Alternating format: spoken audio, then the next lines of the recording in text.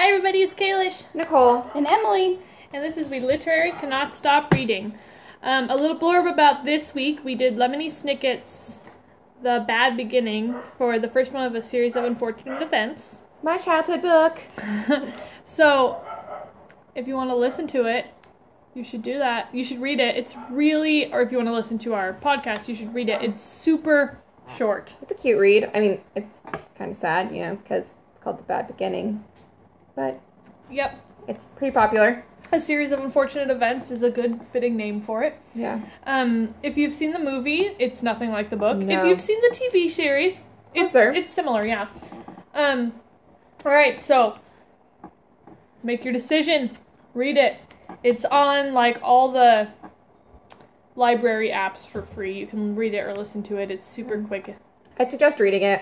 The audiobook was weird. Either way, do it. Do it. Do it. Do it. Do it.